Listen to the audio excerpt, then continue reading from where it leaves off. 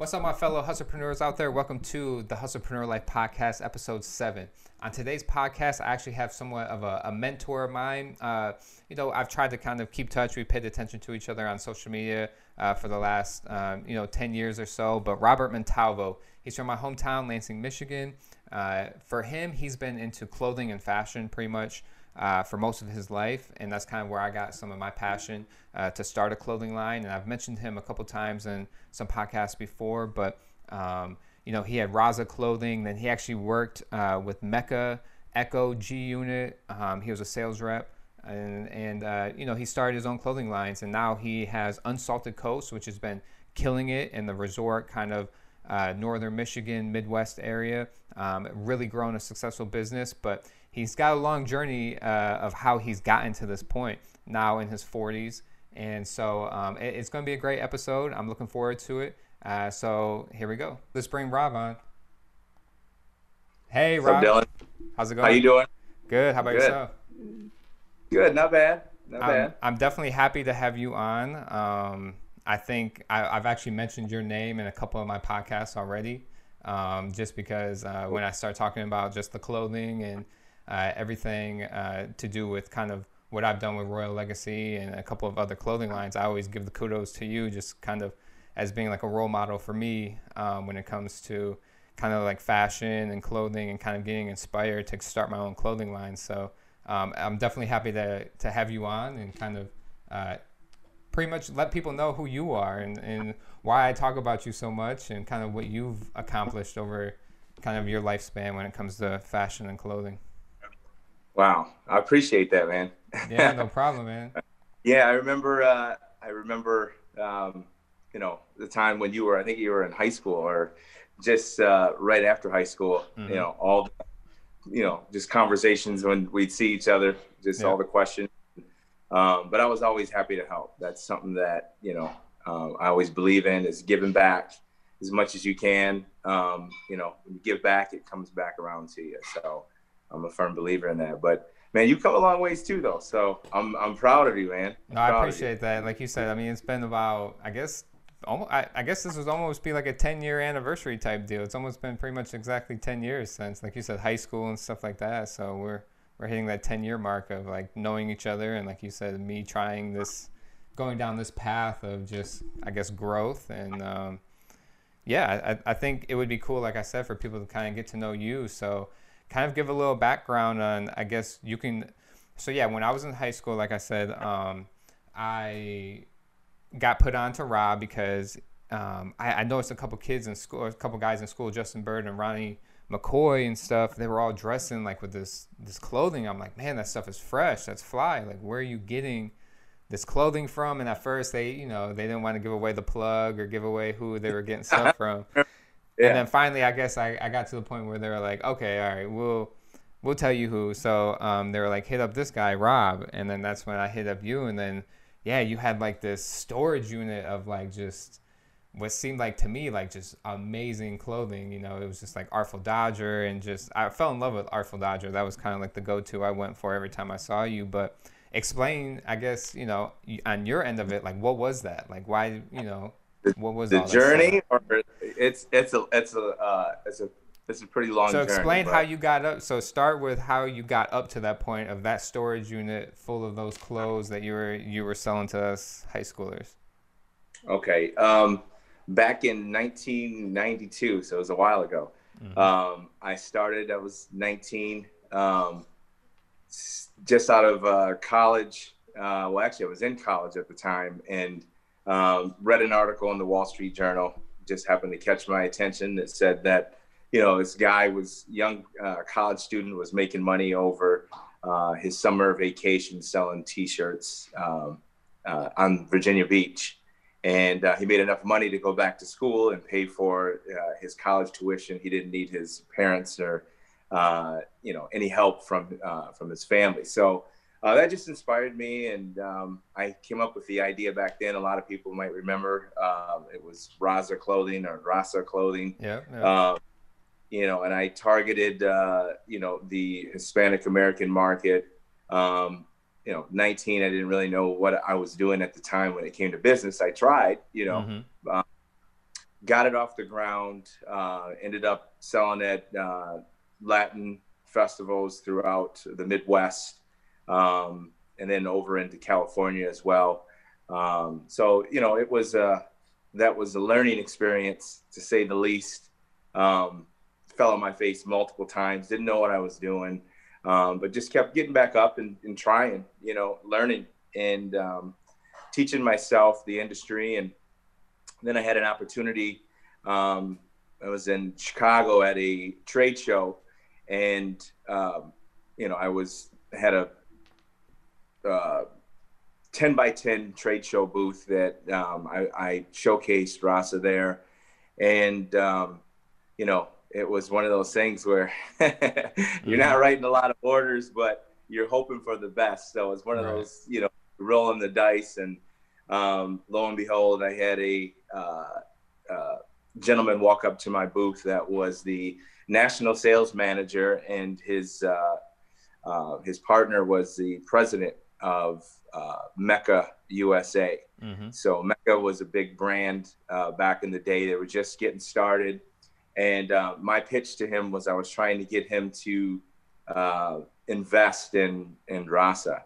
Yep. And, you know, he listened to me for about 10, 15 minutes. And then he stopped me and he said, hold on.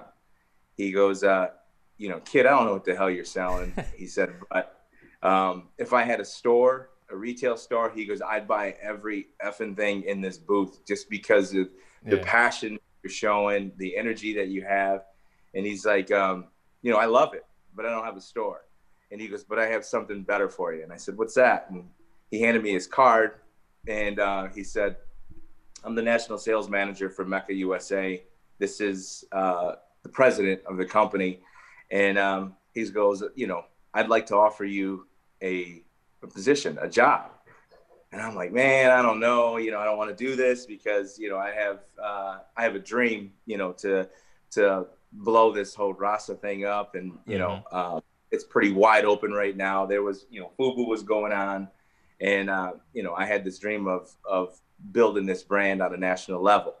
The problem was I didn't have the financing to put behind the brand to really give it a push as far as, you know, marketing push, you know, getting products, your production, any of that stuff done. So I was still, you know, pretty new, green to everything when it came to the manufacturing side of the business. And so I kind of passed up that position at that moment. And he walked on and he said, well, I'll tell you what, before I leave, he goes, if you want this job, just give me a call. And he goes, but we are interviewing like 9 other people. So, you know, I was like, yeah, okay, I'll think about it. And then this sales rep who was in the booth next to me, he comes over and he goes, so what they want? And I go, well, that was Mecca. He goes, no, I know. Everybody knows of Mecca. It's like the hottest brand right now. And, you know, they had Puffy wearing it. They, you know, Mace, Biggie was wearing the soccer jerseys and the football jerseys at the time. So it was like the big brand. So anyway, he says, you know, what they want. I said, well, you know, I was trying to get them to finance my company. And he goes, all right. And I said, but he ended up turning around and offering me a job. And he goes, doing what? I said, doing sales. He goes, for the Midwest? And I said, yeah. He goes, you took that job, right? And I said, no, man, hell no. I said, I want to do my own thing, you know? And he goes, you are out of your mind if you don't go get that job. He said, that is like money on the table, like for you. That's a hot line. Do you know how much money you can make with that brand? And I go, no, I don't. He's like, that's a 6-figure job right now, just with the, you know, the commission that you're going to get and the base salary. So I was like, are you serious? And he goes, yeah, man. And I go, oh shit. So I left the booth and I took off at the show looking all over for these guys. I finally caught up with him and, you know, I'm like, ran up to him. I said, hey man, I want this job. And he goes, oh, so now you want it? I said, yeah. He goes, well, tell you what, he goes, you got to go through the interview process. He goes, you got 15 minutes? And I said, I got all the time you need. Yeah. So he goes, let's sit down. So they set me down and they give me this interview. And you talk about like, throwing some, I don't want to say BS, but it kind of was. You know, I bullshitted my way through the interview to get the opportunity. So they're asking me all these questions about, you know, retailers, like the hottest retailers in Chicago area, throughout Indianapolis, Milwaukee, and just through the grapevine of talking to other sales reps that were at the show and other companies that were there, I heard all the hot names that were there, you know, at the stores. There was, you know, the Lark, JB's, there was Playmakers. There's just a lot of Playmakers in Milwaukee is different than the Playmakers that we have around here. So there was just a lot of, you know, retailers that they were, that everybody was discussing, talking about, these are the guys that you want. These are the names. And so I have no relationship with any of these guys. So he said, so how is your relationship with these guys? Yeah.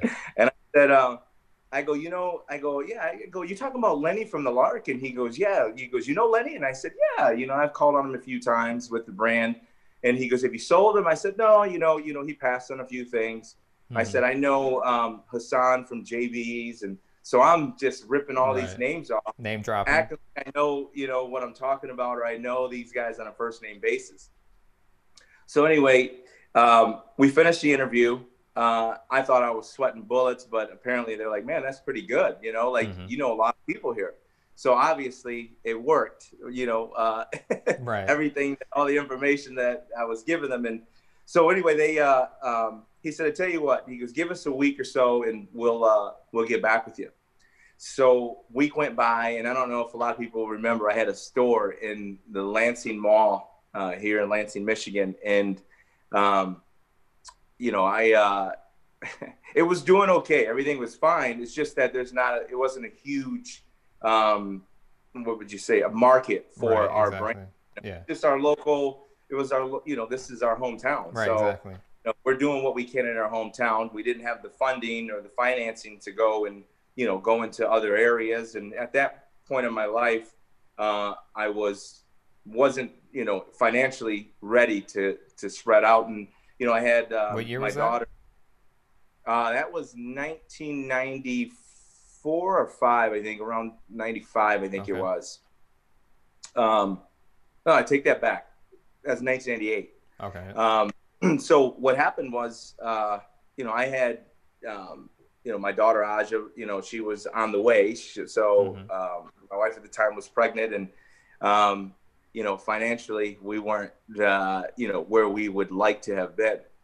So, you know, I'm, you know, sweating over a week, waiting for these guys to give me a shout, and no phone call came through. So I was like, all right, I'm gonna call these guys and see what, you know, if they're interested in me.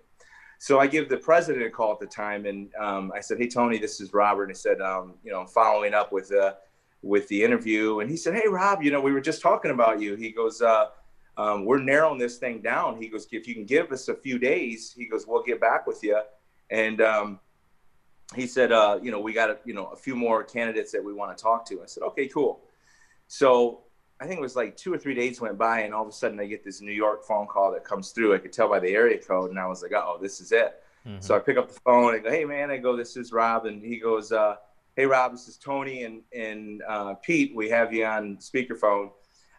He said, listen, you know, we've narrowed it down, and, you know, we want to extend this job opportunity to you. You know, we want you to do sales, have the sales rep position in the Midwest, and we want you to do sales and marketing for us in the Midwest area. We're going to give you 13 states.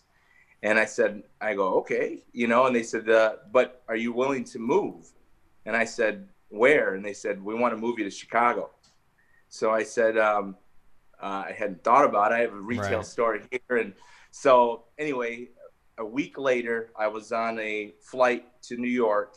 I accepted the position, and I'm, you know, here I am, this guy from Lansing, you know, Michigan. It was blue collar town, you know, it's automobile industry. And I'm on the 17th floor of this building overlooking Times Square in the fashion, you know, Mecca, no pun intended, in the offices of Mecca, USA. And, you know, I'm looking saying, wow, like I look out and I'm like, here I am in New York, have this, you know, just accepted this job. You know, they gave me a base salary. They gave me a commission. I had insurance. They gave me a car. They gave me, you know, it was just the whole package. And, you know, I'm young, so it was exciting, you know, because I'm like, okay. How old were you? You know, at that time, I was in my, I think early 20s or mid Okay. 20s, somewhere around Okay. there, and mid 20s. And so I, here I am, I like to tell people that, and I think I told you this, we've talked about this, where at that time I accepted the fact that I wasn't going to do Rasa. I was going to put that on hold and, dive in. Because one of the sales pitches that they gave me was, I tell you what, we know you're trying to do your own thing with your own brand, but if you give us at least 2 to 3 years, either there's two things that can happen. Number one, you're going to make a lot of money. Number two, you're going to meet a lot of people in the industry that you're going to learn retailers' names on a first name basis. Mm-hmm. So they said, you'll learn, or you'll get to know at least 600 to 700 people on a first name basis that are retail stores that you'll be able to market your brand to. Right. So that was like, so I took, I tell people I took 5 steps back at that moment to move 10 steps forward. It was a sacrifice. Mm-hmm. I had this dream of doing my own thing, but financially, we weren't ready at that time. We were, doing festivals and making money and, doing that stuff. But it wasn't like at that time you had to have a lot of money to do marketing. Remember, there was no websites or anything like that. At that time, everything was grassroots marketing. So it was, what they call guerrilla marketing, where you get out in the streets and, that's how I built Rasa, was duffel bags, hats, tees, in duffel bags, and to the point to where we kept flipping the money, making money to, where we were doing festivals. But so anyway, those 5 steps backwards to move 10 steps forward paid off, because it taught me a lot about the industry. They were right. I was, learning, or I was meeting a lot of people, getting to know people on a first name basis. And I actually finally met, Lenny from the Lark and all the people that I made up that I knew, but I finally got to work with these guys. And so that experience with Mecca was an eye-opening, experience for me, because I got a chance to learn the industry, meet a lot of people, do trade shows. It was pretty wild, because that was at the height of, the hip hop era, where music was on fire, fashion was on fire, and the energy being around that was awesome. So I did that I worked with Mecca for about 3 years. I was living in Chicago, and I ended up deciding that I wanted to be an independent sales rep, because I wanted to make more money. I wanted to be my own boss. Wanted to get back to doing my own thing, So if I was independent sales rep for them, I just work off commission. So I did that, and I, worked off commission. I built my name up in the industry to where retailers were actually, if they were calling some of the better accounts in, Chicago or Detroit area, my name was getting passed around to other brands. And so I had other opportunities to work with, who's one of them, Echo Unlimited. I don't know if everybody remembers Echo from back in the day. I had a chance to work with Echo. I got phone call from Seth, who was the co-owner with Mark Echo at the time. They flew me to New York, and they said, listen, we hear your name's coming up quite a bit. We're looking for a good sales rep that can help launch this new project that we're doing. And I said, well, what's the project? And he said, do you know 50 Cent? And I said, yeah, of course I know 50 Cent. And they said, well, we just acquired the license for G Unit, and we want to launch G Unit throughout the Midwest. Mm-hmm. And we would like your help to build that. So I ended up working with, I ended up accepting the position with them, and started working to pioneer the G Unit clothing line in the Midwest. So did that for a couple of years. Again, my name got out there, and then I get this phone call from this company that's just launching their new brand, and it's called Artful Dodger. I had no clue what it was. All I knew was the head designer for Sean John left Sean John, and he started this new brand called Artful Dodger. Mm-hmm. So we were at the Magic Trade Show. I was working with two other companies, because at the time I was independent. So I'm bouncing around between these brands, helping build, their market presence in the Midwest. And they invite me over to their booth. I didn't accept the job over the phone. I said, well, I want to see your product first before I decide to take this position on. And so I walk up to the booth. It's like this, old English pub, very cool. And so what happened was they laid the product out, presentation, awesome stuff. Mm-hmm. And it was new to what was going on in the market. They were embroidering all over the back of the denim.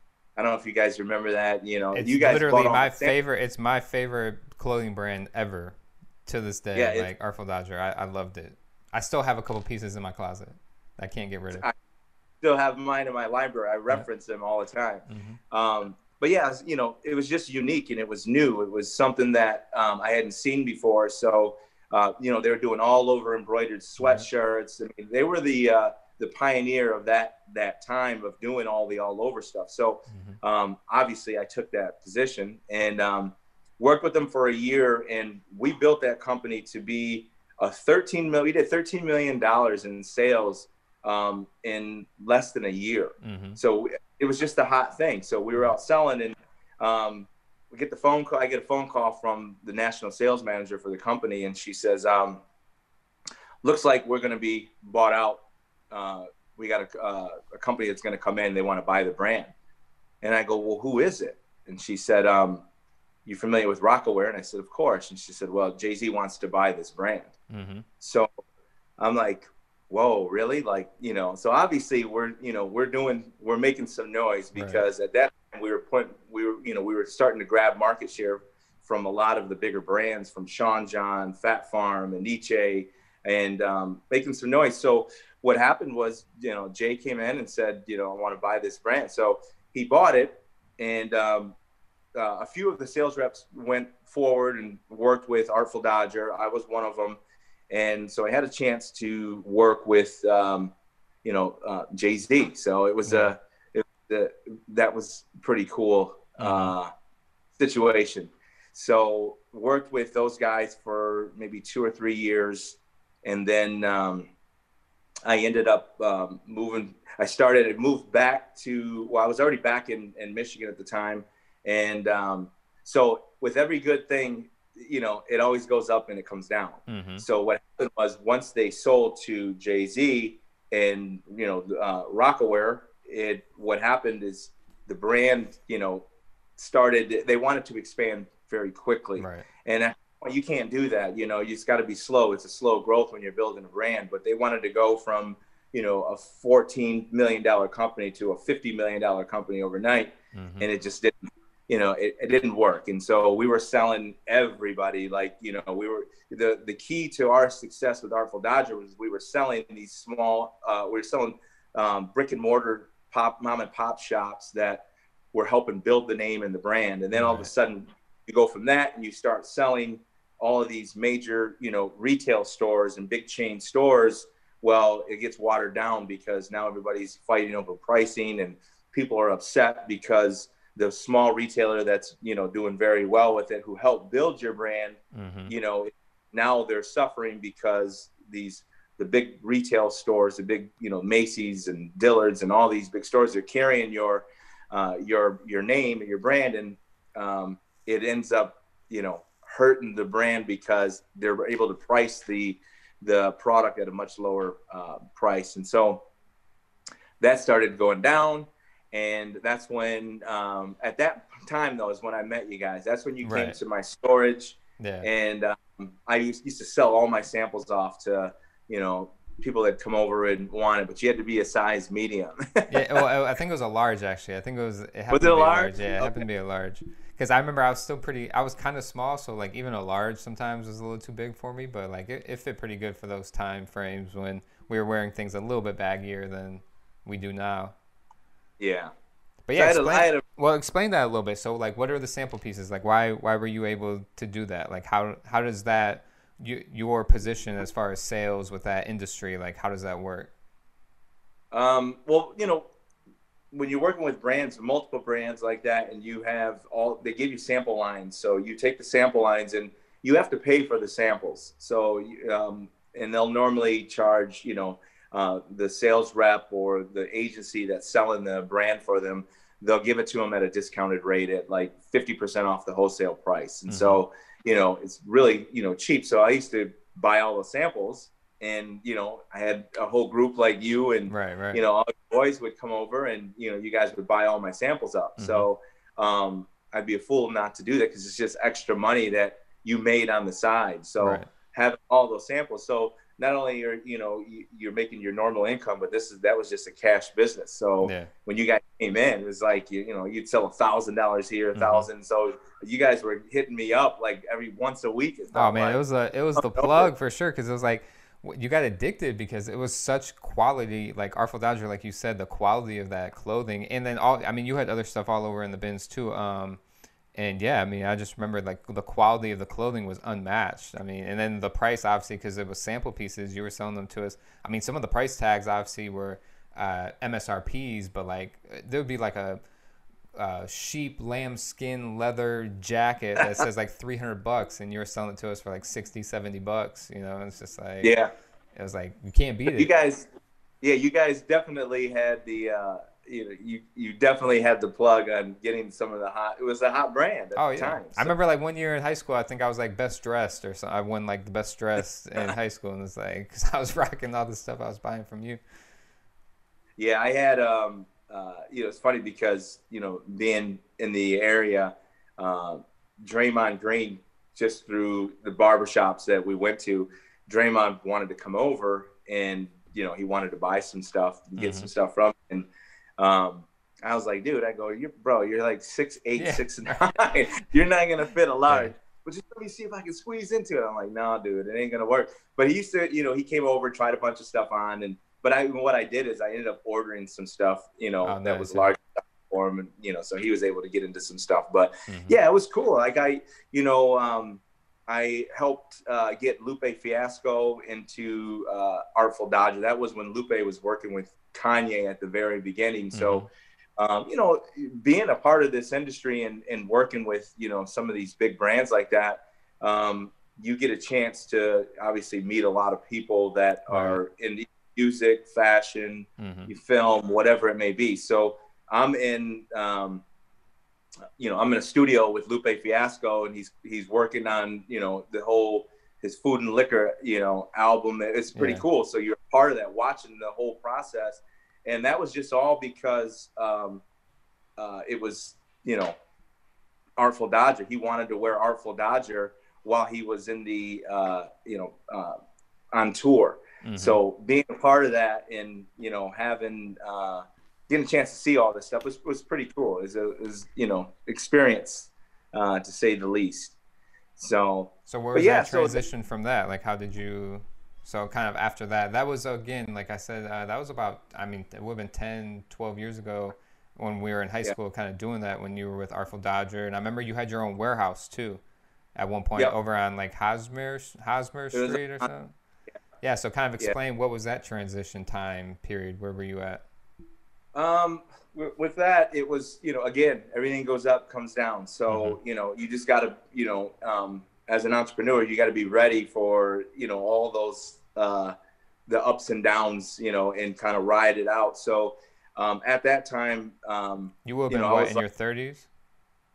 Yeah, I was somewhere in my 30s at the time. And, so I just, I wanted to do my own thing. At that time, I wanted to get back into doing Rasa and, or something else that, I've already, I know all these retailers on a first name basis. I have a lot of really good relationships, and, relationships with investors now, people that financially, can help build something, along with yourself. So I'm looking for, partners now that are going to help me launch a new brand. So I think around that time, I came up with this concept, this idea for, I don't know, some people might remember it. It was short-lived. It was called Fugly McGillicuddy. Yeah. I was using a well, actually, I was in Bigby looking. I was getting something to drink at Bigby coffee shops, and on the wall they had these napkins that had all these crazy doodles. And if anybody knows, if they're in our hometown, it's an artist named by the name of Dennis Preston who does these crazy caricatures of all these monstrous looking people. Right. And it's a spin. It's kind of funny, And so I had an opportunity there's a company called J America that's located in Weberville. They're a large licensing company that they do collegiate licenses. They do resort wear. And I had a chance to meet the owner, the CEO of the company. And I pitched him on these napkins, this brand. And it's so funny because if, you're driving in the area and out in the East Lansing area, you see all these, political signs that are going up of people that are running for, Congress and Senate and all this. And I just happened to see this name on a billboard that was called, her name was Susan McGillicuddy. And some people might know her or whatever, but the last name was kind of cool to me, and it is stuck. And when I saw these napkins, the first thing I could think of was that they were effing ugly, like fugly, Yeah. So I was looking for an idea to pitch to the J America people, and I came up with this whole story in my head that, okay, I'm going to come up with this idea of there's this young guy that it has nothing to do with anybody, but I had to figure out a storyline that could sell this thing. Right. So I came up with this idea that there was this young guy that, he was in middle school and he'd come home after school every day. This is the whole creative process that goes through your head, as you're trying to come up with this stuff. So the storyline was there's this young guy who's in middle school. He gets teased all the time because he's not a very attractive guy, right. So he comes home every day, locks himself up in the room, and he draws all of these crazy pictures of monstrous looking people, so he can fit in his own world. And because he's fugly, you know what I mean? And so he wants other fugly people around him. So as I'm driving and I got all this stuff going through my head, I see that Susan McGillicuddy. So I came up with Fugly McGillicuddy as this. So I said, I got it. This is it. I'm going to use graphics, and I'm going to, hire Dennis as an independent contractor to draw, these ideas that I have, and I'll put it on, clothing, and I'll go out and sell it. So I sat down with J America, with the people from J America, and I pitched the idea, and they're like, what, this is awesome. We want to be a part of this, even though we're in licensing. We do collegiate sportswear. Maybe we can start a division that's more for the streetwear market. Skate, surf, all that. So we ended up striking a deal. We did a deal. I did a deal with those guys. They financed it. I ended up going out. Now I got relationships with sales reps now that are now my friends. Call on at least 5 or 6 of them throughout, the U.S., get samples, get it in their hands. We go out and sell. We sold Dr. J's at the time. It was a big store in New York. We had a lot of small independent retailers that were selling it. But, building a brand is a slow growth. It's never anything that, a lot of people, they see it and they think that it's an overnight thing that happens. And then building a brand is normally, it's a 5 to 10 year process to really get your name out there and going. So that's it's tough. So, we're doing well. We're making sales. We got things going for Fugly. You start getting to the point to where, okay, now how many of these, monstrous people can, you make? And so I kind of flipped the script a little bit, and I started had Dennis drawing rappers. Right. So we were with Khalifa, we were doing Lil Wayne, we were doing Rick Ross, and so he was doing all these crazy looking, images of these rap artists, and so that's when it really kind of started. I had the Baby Wayne. I remember I had the Baby Wayne one. I had the Baby Wayne crew neck. I think the Rick Ross. Yeah, I had those ones. Yeah, and so with that thing, things were doing well, but when you're working with a company that's used to taking licenses, putting them on product, and then selling them quickly, that's not what we're Right. doing with Fugly. Fugly's slow. So, J America wanted to see us go from, doing $1 million to, we would like you to be at 4 million next year. And I'm like, whoa, like it just doesn't happen that fast, So that's the way I'm seeing it. And so you have two different things going on here. You have, a licensing company, and you have, myself over here that is building a brand that knows the process. It takes a while, unless you got a lot of marketing dollars to put behind it. It's going to be a slow growth. And so, we ended up coming to a solution where I said, hey, listen, I tell you what, I think right now is the best time for us to walk away, wipe our hands from this, and, so we can maintain a good relationship with each other.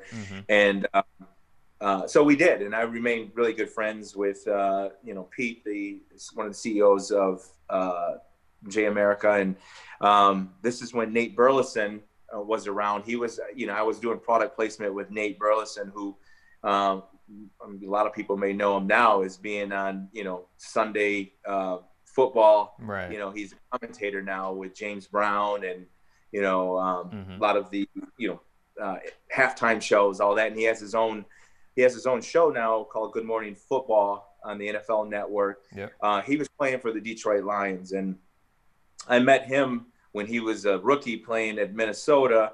I used to do product placement with him with Artful Dodger, so I was sending him by the product so he would wear. So all my accounts in Minnesota, the Vikings players would go to their stores and buy their product. So It was a win-win situation for me. Well, he got traded. He ended up coming to Lions. I get a phone call, and he's like, hey, Rob, do you remember me? And I'm like, who's this? And he goes, it's Nate, man, Nate Burleson. And I'm like, oh, what's up, Nate? And we'd only never really met in person. So Nate gives me a call. And I'm going to go back because I want people to, understand that when one door closes, another one always opens. You just have to you have to have faith, in God, and believe that, on this roller coaster ride of being an entrepreneur or doing your own thing, nothing is ever you're in a great position if it's constantly going up, or even if it's a plateau, you're with something for a long run. In the fashion industry, everything changes. And so at this point, Nate calls me up and he says, listen, I have, I got this idea that I want to do, and I need your help. And I said, well, what is it? And he said, well, me and a bunch of guys are, on the team, we're hashtagging this lion blood. It's hashtag lion blood because, we're Lions, but not because we're Detroit Lions, just because in order to get to the pinnacle of our sport, you have to be something extra. There's something extra in you. There's an extra fight to get to that point. So he said, we consider ourselves Lions, like football players, basketball players, athletes, you're a lion to get to that next level. You got to have it in you. So he's like, I want to do this brand called Lion Blood. And I don't really necessarily, it doesn't have to go, we don't have to market it towards the Detroit Lions, but I want to market it for people that are entrepreneurs, the hustlers of the world, people that, are, they want to get to the next level in their industry. And it's the same thing. So, it parallels with an athlete. If you're an entrepreneur, you're a hustler, you're on the street, whatever you do, you still got to have something extra in you to get to that next level in what you're trying to do. So I thought he pitched it really well. He invited me out to dinner. I went out to Detroit. We sat down, and he pitched this whole thing to me. And I was like, damn, this is, I see what you're doing. I relate to it. I like it. And so it was just, it was an opportunity that I was like, you know what? This is a great transition from doing Fugly, and now, I'm putting that, moving forward with this brand called Lion Blood. And so that was a, kind of a crazy beginning because, I lay out a strategy plan for starting Lion Blood as far as getting, samples, what the cost is going to be on everything. And, my strategy of how I'm going to build this brand. And Nate has a financial advisor who calls me up and he's like, okay, I see, you got this whole strategy laid out. You got a budget. And he says, there's no way in hell I'm giving you this money to let Nate invest in this. He goes, these football players, these athletes, because I have a bunch of them that are, that I work with. And he goes, they get people coming to them all the time. And I said, well, that's the difference between me and these guys is I didn't come to them. Nate called me up and said, hey, can you help me with this? Mm-hmm. And so he said, Rob, I just, I see it's a great plan. He goes, I can't let Nate do this. Mm-hmm. And Nate's on the phone call with me. So as soon as I get off the phone, Nate calls me up and he's like, man, don't worry about it. He's, he looks out for me. This is what what I hire him for. So he said, I'll figure something out. Mm-hmm.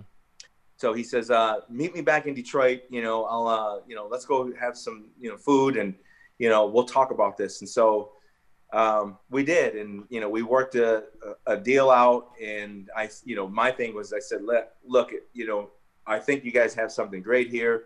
Obviously, you don't want to put the dollars into it, the way that I think that it needs.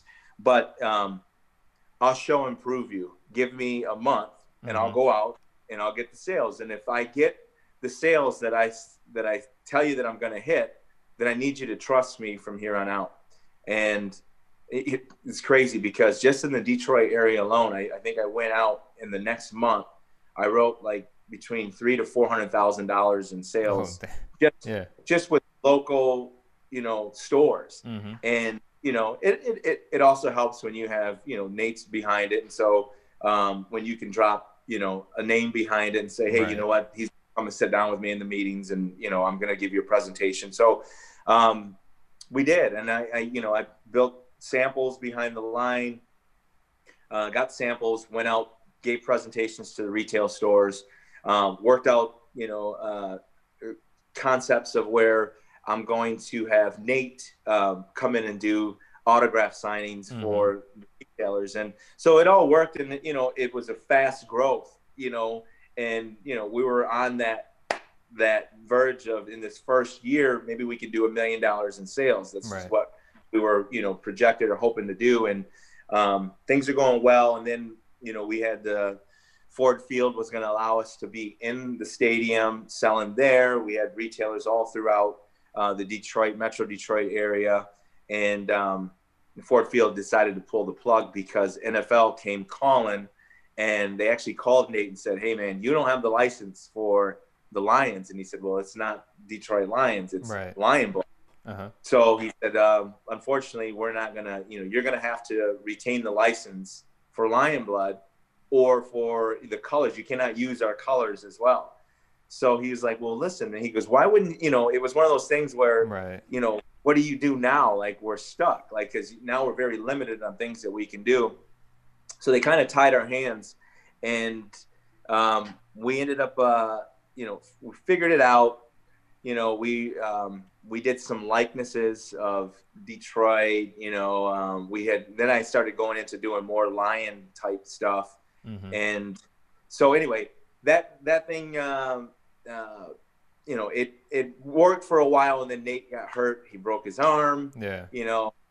Again, things came down, and, you have to adapt. And so I was trying to remarket it towards CrossFitters and, people that are into, physical activity that want to be in the gym working out. And it was tough, because, at that point, you go from, doing fast growth to all of a sudden it's like, it just stalls. And now, so we were spinning our wheels. And then I just, I got to a point to where, I'm driving around Michigan, traveling, and I see a lot of these Michigan-based brands. So I'm bringing you up to how we get to where I'm at now with Unsalted Coast and Salted Coast. So back in 2015, I believe it was, I saw this opportunity for a Michigan-based brand that could sell in like resort towns, could sell in, outfitter stores. and I was thinking just around the Great Lakes region. And this is where I came up with an idea that we live on the fresh coast. You know, you have salt life, you have all this salted stuff going on, you know, the West Coast and the East Coast. But in the Midwest, there's, you know, we have all this fresh, you know, salt-free water around us. Mm-hmm. And so it's a coastline, it's fresh water. I came up with the name Unsalted Coast. And I started that, you know, small, you know, it's a sacrifice, obviously, because I'm starting something new. And this was, you know, I think I started with like 6 t-shirts Yeah. and just to see if people would be interested in this thing. And, you know, went out and I opened up 15 stores that now, mind you, now I come from the streetwear market, you know, back in the day, it was called urban apparel, hip hop wear, whatever you want to label it at that time. And it moved into streetwear, which is skate, surf market now. And I had no clue how I was going to sell this because I had no relationship. So I'm starting fresh and new with these new retailers. So, and, you know, I'm into this, you know, I come from this world of, you know, everything's bright and loud and in our apparel, you know what I mean? With, you know, in the urban market. And so I'm looking at the brands that are out there that I'm going to compete against in this, you know, this Michigan based stuff, and everything's dark and really like earth tones, and it all has to do with Michigan and Michigan colors, or probably Wisconsin. Northern, like outdoor kind of woodsy, you know, type feel. Exactly. And so I'm like, God, this is boring to me. You know, you got to do, you know, it needs to be something that brightens the floor up when I walk into these stores. It's just, it needs to be refreshing, you know? And so I ended up coming up with the name Unsalted Coast, but, you know, I started pulling from the past when I was in high school and, you know, college. You know, the big brands were Ocean Pacific, Salty Dog, and, you know, Ron John, all these surf brands that were loud. They were, you know, pinks and turquoises and, you know, these bright yellows, and it was what everybody wore. I used to wear, I had shoes that, you know, it's crazy now you look back on it, but you know, I was walking through Eastern and I had these Sperry topsiders that were turquoise green, and you know, but that was like, you know, you wanted the loudest stuff back then. Right. So exactly, I was wearing those with a, you know, a bright pink Ocean Pacific, like bubblegum pink shirt. And, or I would wear, you know, my Lacoste or my Izod polo stuff was always yellow and bright and loud, you know, these loud colors with your Sperry's. So, you know, you just wanted to pop, you know, you wanted to out. So I took that philosophy and I implemented it into Unsalted Coast. So, you know, we were a little fresher than what was going on in the market. Everything was dark and earth tones, and now you have all this bright colors. So, you know, I like to say that, you know, what we do is we take these good quality fabrics, these nice silhouettes that are comfortable, they're casual, they're cozy, they're very, you know, cozy fabrics for like the women that want to wear stuff, you know. So I marry that, or, you know, combine that with these vibrant color graphics, and that's what became Unsalted Coast. And you know, it just started, you know, slowly growing from that philosophy. And so moving along, as you know, every year go from 15 accounts to 30 accounts to, you know, we double accounts every year. So we're going into our 5th year. I think we have, you know, just in the Midwest area, we have over 130, 140 accounts that's carrying Unsalted Coast right now. But, you know, we went from one state, you know, I think I told you this, Dylan, like the other night, we went from one state 3 months ago. This has just all happened in the last year. One state that was selling close to, you know, over 100 accounts, to now we're in 17 states during this whole pandemic, this COVID stuff that was crazy for a lot of businesses. But it actually, you know, it kind of helped our business in a sense, because a lot of people were staying at their lake homes. They weren't coming home.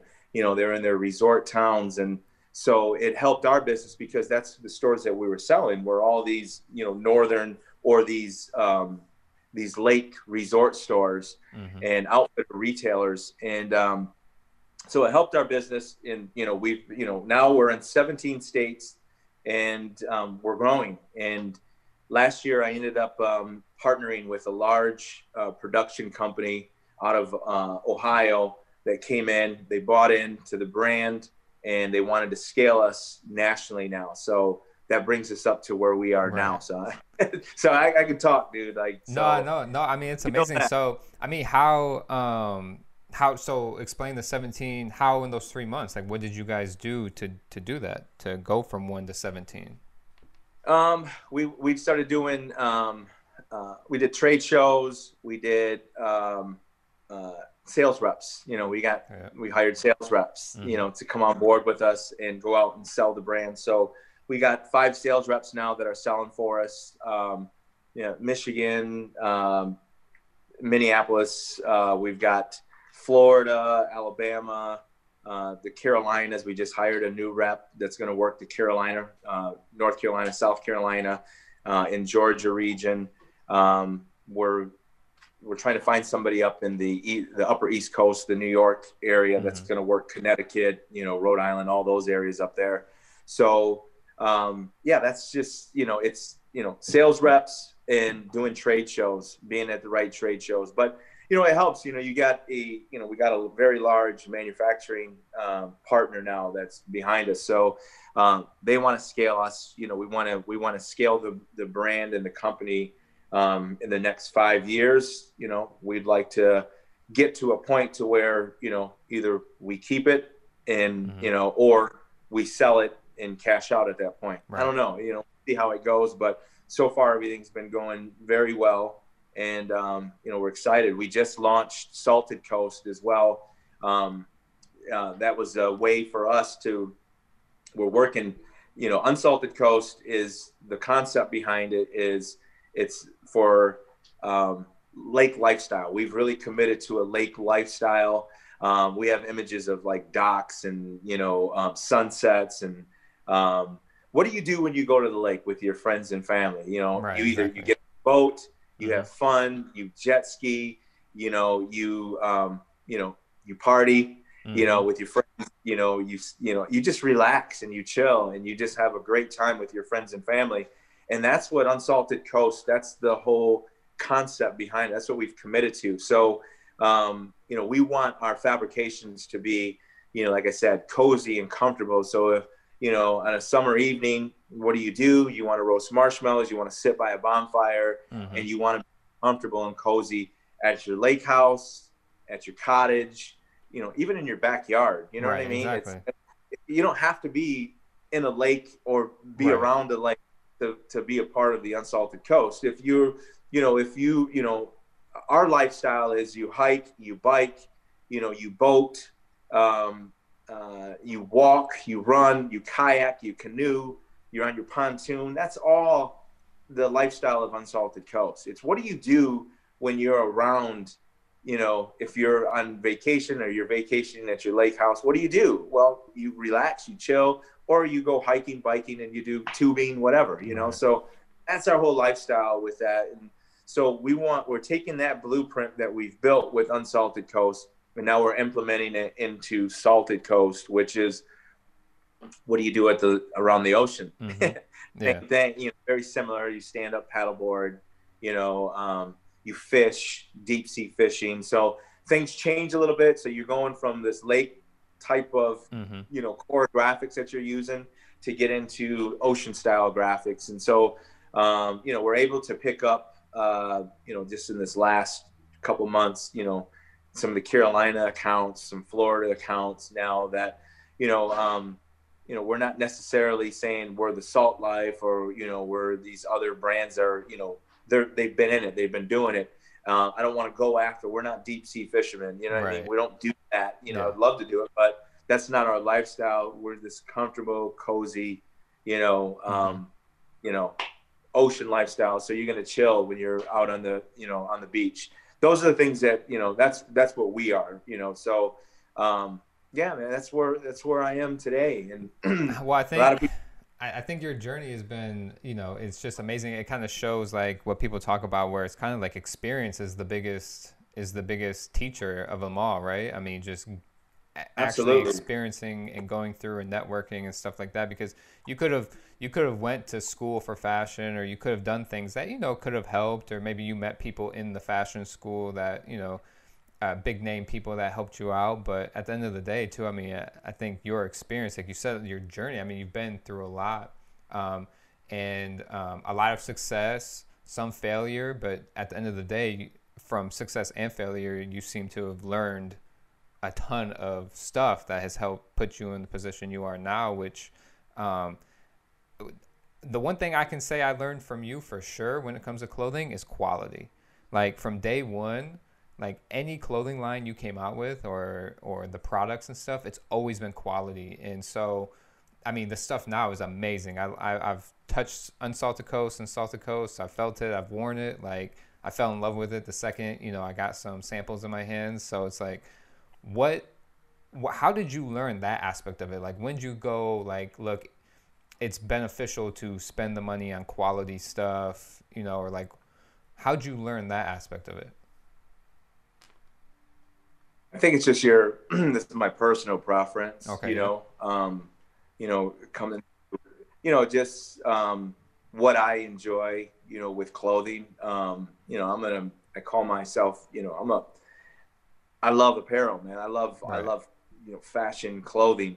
Um, and I knew that back in, when I was in high school. You want to wear the freshest stuff. You want to have, the stuff that stands out, where, Mm-hmm. people, you're walking down the hallways and people are like, yo, where did you get that at? Or where, what is that? You want to be the first one, to have the hot stuff, or to kind of stand out or be a little different, not to follow the trends. I wanted to set my own trends back then. Mm-hmm. And so, you do things a little differently. And so, like you said, you get, you're in high school and people are like, oh, you get the mock awards or the best dress. And Right. Yeah. so, that was me. Like, when I was in high school, I was the one where, I would wear like, one day I would wear all this surf crazy stuff that was just loud and, you stand out. And then the next day I would wear dress slacks with the nice, dress shoes, a Mm-hmm. shirt and a tie and a sweater. And, then next day I would do something different, a crazy Yeah. cardigan, with some crazy sneakers, and so I always wanted to, I just appreciated clothing. So I think, getting into doing it for yourself, you want to, you, you want the same product that you sell. Mm-hmm. It's the same stuff that you would wear yourself. I mean, I'm not, I want people to, when you buy this, an Unsalted Coast piece, I want you to be able to touch it and feel it and say, Yeah. wow, like this is quality. And then when they touch that, that translates into, I can see myself wearing this. Where do Mm-hmm. you picture yourself wearing this piece at? And I think you get that with quality stuff. Like, when you go shopping for myself and I'm looking for a suit or I'm looking for, a coat, Yeah. I'm already envisioning myself how I'm going to wear this, where I'm going to wear it at. It's not like, oh, I just got to go buy a coat and put it on. You appreciate it. I appreciate the details in clothing now. Like, it's crazy. Like when I was working with Artful Dodger, the designer that was there, Scott Langton, if you guys look him up, he's from England, and he's a tailor by trade. And that was one of the reasons why, with Sean John, when he was doing Sean John, he was trying to implement all these, these little detailed stuff in their product.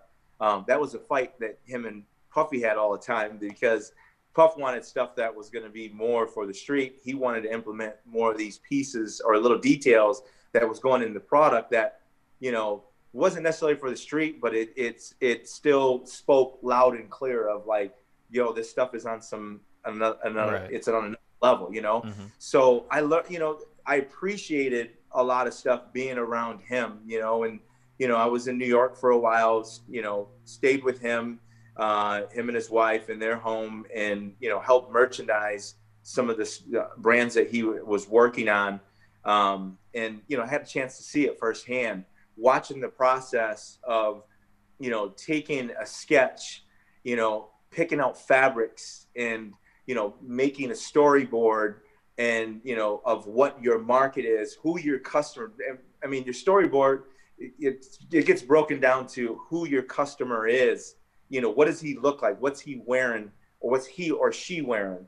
And, then you start, you build around that, knowing the fabrics that you're going to pick out, knowing the silhouettes, the styles, all that. So it's a process. And, I had a chance to be around that and being into it, when I was in, even in New York and when I worked with Mecca, I used to, the sales reps would be there for sales meetings.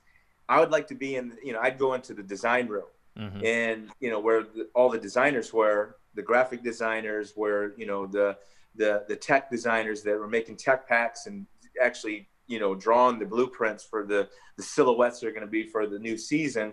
I would spend a lot of time in there just watching the process and learning, because I knew one day I'm going to come back and I'm going to do it for myself. Yeah. That was the reason why I did it. It was, I wanted to be around it. And I had a chance to, get to learn these guys, learn their process and meet them. And so I'm still friends with those guys. So now when I'm building my own product, who do I refer back to? I refer back to my relationships, say, hey man, what do you guys think about this? Oh, tweak it here, Rob, do this, do that, change this up, flip this, so everything's a process. It doesn't, it's just not something that is built or done overnight. There's a lot of pieces that are going on, moving pieces. And so, those relationships along the way, with going back to what you said, the experience that you build, you have these relationships with people that you can pass stuff over to. What do you think about this? Hey, I need some help. This is what I'm thinking. I need to get this vision down. Can you get this out for me? This is how I want it, how I see it on a person.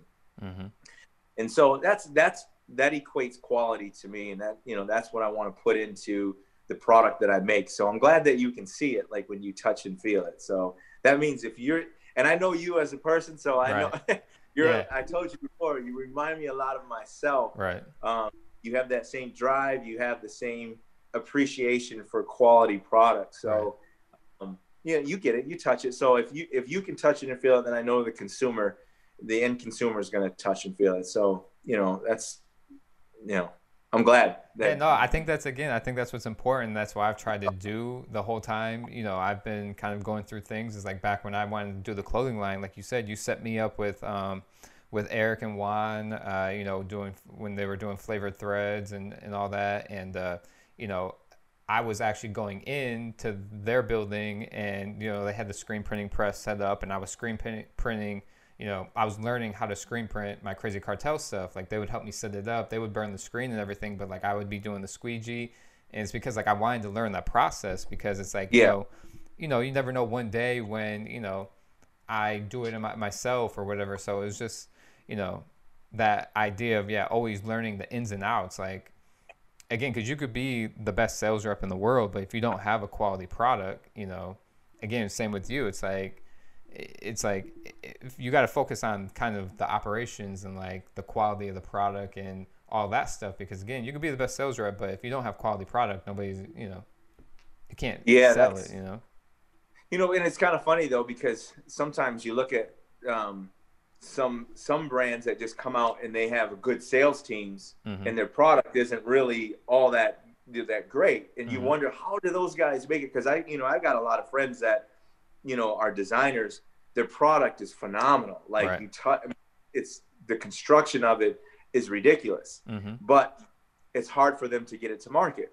Because it goes both ways. It's that teamwork, it's like you got to have the sales team and you got to have the quality. Like they go hand in hand, So that's, my journey is, I did mine backwards. You know what I mean? Where, that 5 steps backwards moves 10 steps forward. So now when I do it, it's easier now to do something. So, I see things all the time that come in my head and I'm like, man, I know I could take this and I could build something out of this, build a brand, because I know I have the relationships to do it now. I know I have the experience, but the key to it all is basically what the national sales manager said from Mecca to me was, why don't you come and work for us, learn the industry from the inside and meet retailers, get to know them on a first name basis. That was the key.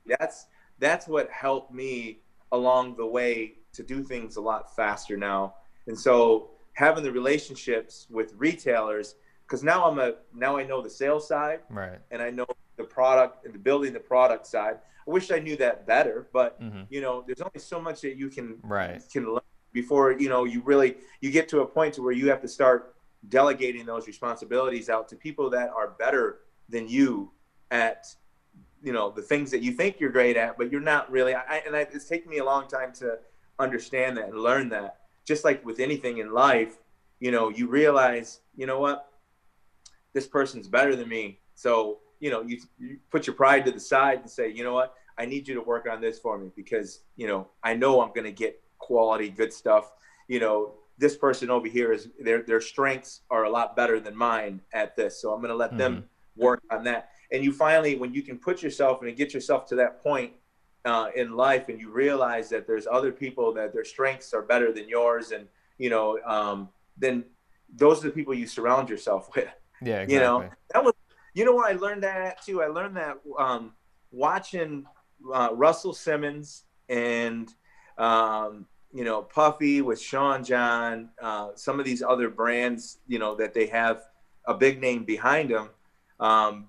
These people have built empires in the music side, but watching them do it on the fashion side, you know, and being in there, like, you know, I just being at the trade shows, watching, you know, Russell Simmons when he had Fat Farm, and, you know, knowing that they don't know this clothing industry. Like when you're coming up, you think, oh, a designer, like you have these guys are actually sitting down designing the product, you know, Calvin Klein or Tommy Hilfiger, they're designing every piece. No, that's not how it works. It took me a long time to understand that. I thought I had to go to school and learn how to design, and, you know, and there's a lot of people that do. And my journey wasn't that, you know, my journey was, all right, I just know how to hustle. I know how, you know, I had an idea for this brand called Rasa that, you know, I had a market. I was going to hit the streets and go out and sell. And that's what I did. But I realized as the journey moves long, you know, further and further on down the road for my life, I realized my strengths are being able to visualize, have a vision for something, and being able to bring it together and build the name to be able to, you know, get to a point to where you can go out and market it and sell it. That's my strength. It's you know, facilitating that whole process, not sitting down, drawing the actual garment out or drawing it. You know, I have the vision in my head. I have the name. I know who my market is, my demographic is, and I know how to pitch it and to sell it to the retailer. Like I said, going back to Unsolved the Coast, this is a market I had no clue. You're talking about a kid that, you know, I came from the urban world, you know, hip hop, all that, like, and then now I'm in resort, you know, like resort outfitter, like, you know, we're in retail stores where they're carrying Patagonia, North Face, Columbia, you know, footwear. You know, you don't see Nike and Adidas and any of that stuff. You see Keen and Merrell and some of the. I don't even wear those shoes, but you know, it's a whole different world for me. But I knew how to sell it because I was passionate about it. But I knew who my demographic was. I knew who I was going after, what retail stores I wanted to be in, that where my product translates to the retailer, and who was going to be the you know, the vessel or the retailer to be able to move that product for me. I know that. I knew who it was. So getting into the store and now going back to the journey again, you know, knowing how to sell and how to promote a brand. Well, when I got in front of these stores, retailers that I had no clue any of these brands, you know, you hear about them, but I don't know really that market. I just knew that I could sell it to them because of, I already knew who my demographic was. I was laying down good quality product. So that worked. The fact that it was colorful, bright, it stood out from the competitors that were out there. I saw that in order for me to do something to get my place in that market, I had to have something that stood out. So I hit them over the head with these vibrant colors. then they touch it and they're like, whoa, like this stuff feels good. This is, Mm-hmm. you know, where you're Yeah. coming from. And then you give them your vision. This is, you know, we've committed to lake lifestyle. You know, we're about this, you know, and I go through the whole pitch and I'm able to translate that so they can see it. Yep. So that's where, those are my strengths. And it's taken me a long time to understand that. But, you know, for people that are out there listening to you, or watching this show, you know, for some of these people that want to do their own thing, regardless of if it's in this industry or whatever industry that they're in, you know, like going back to it, one of the things that you have to, you know, you have to kind of realize that there's people out there that, you know, they have those strengths, and, you know, where your weakness is, you have to find those strengths. And, you know, it's not necessarily having to be the person that draws everything, that does everything and does it extremely well. You know, I didn't know how to actually sketch, you know, an outfit, sketch somebody, but I had the vision. Mm-hmm. And so I went out and I found somebody that could sketch my vision out for me. Right. You know, and I found somebody a graphic artist that, hey man, these are my references. These are the things that, you know, how I see this. I know it's not like this, but can you bring it to life for me? Mm-hmm. And then you start molding what they're doing, and you mold that clay into it being your own thing. That's what I learned how to do, where, you know, in the beginning, that, you know, like I said, I thought I had to be the actual designer. You know, Ralph Lauren, a lot of people don't know this, but everybody thinks that Ralph he sits there and he designs all of his stuff. No, Mm-hmm. man, he has a design room of designers that Right. design his vision for him. But Ralph Lauren started out as selling ties, you know, bow ties, and, you know, Mm-hmm. these colorful ties in New York. You know what I mean? Like he was a tie sales rep. Right. And but see, that goes back to, now he has relationships. Mm-hmm. So now if he can put the pieces together and say, okay, I love ties, I'm passionate about ties, I'm going to start my own brand of ties because I already have stores that are going to sell this brand, you know, sell for me because I know them.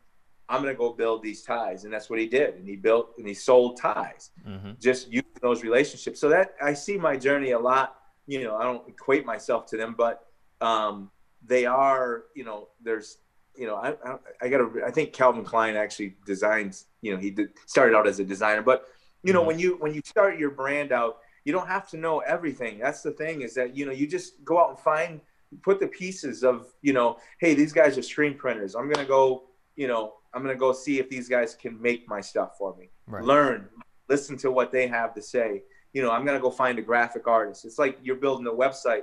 I don't know how to build a website, but I'm going to go find somebody that can build it really well. Mm-hmm. That, you know, those are pieces. And it costs, you know, money in the beginning. So anything that you can do on your own, first and foremost, obviously you want to exhaust that. You want to do as much as you can, but eventually it's going to get to a point to where you realize, you know, there's other people that you need to surround yourself with that can help you build what you're trying to mold. So No, I think it kind of went back to that passion part of it too. Like you had mentioned just a few minutes ago, it's like,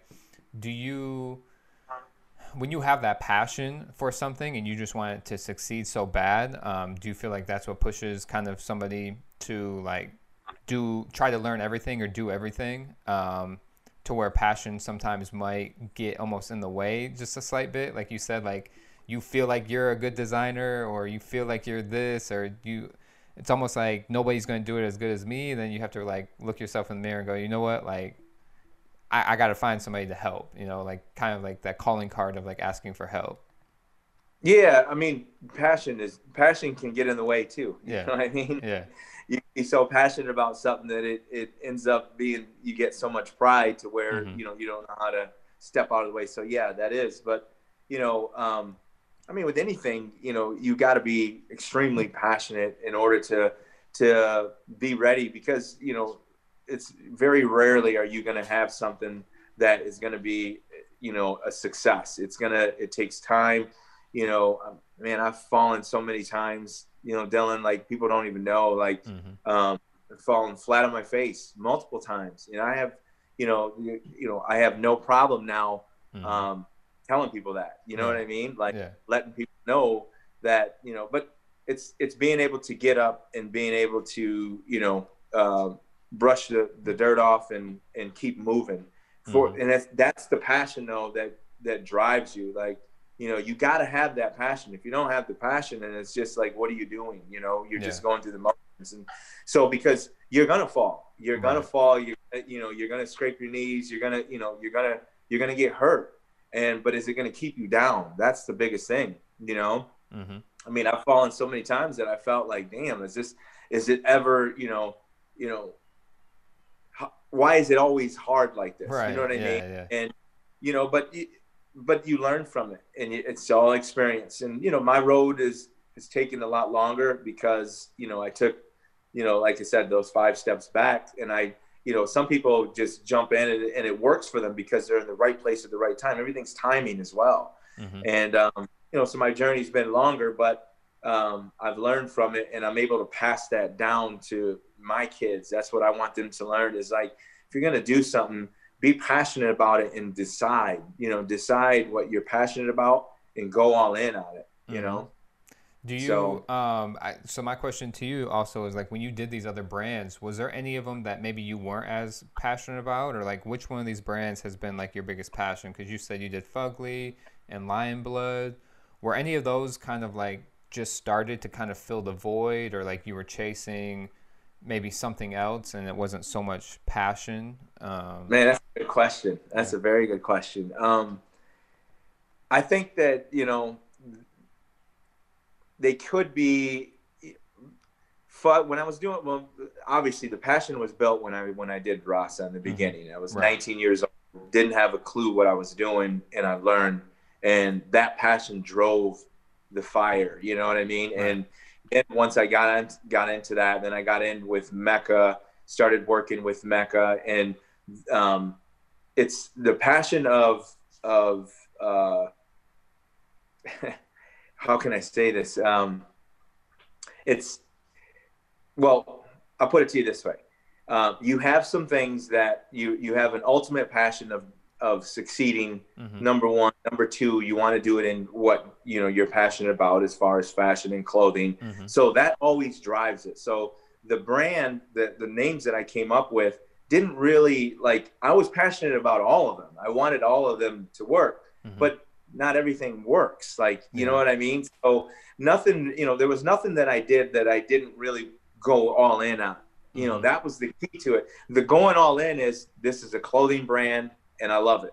Right. I love Yeah. clothing. I'm going all in on that. Mm-hmm. Whatever the name is, that's, I can come up with names tomorrow. I've got names that, I've already, went out and trademarked and stuff that, Yeah. all right, I'm just going to shelf this, because if I ever want to do something with it, Mm-hmm. I'm going to do it. Right. I go get domains, and, so I shelf a lot of that stuff, because there's names that I have, like, man, I could do this with that, Right. and so there's always passion in the name. So there's never really been one that I've been more, felt. I think, well, I've got a tattoo of Rasa, so Yeah, that's kind of your baby. That's like your baby, though.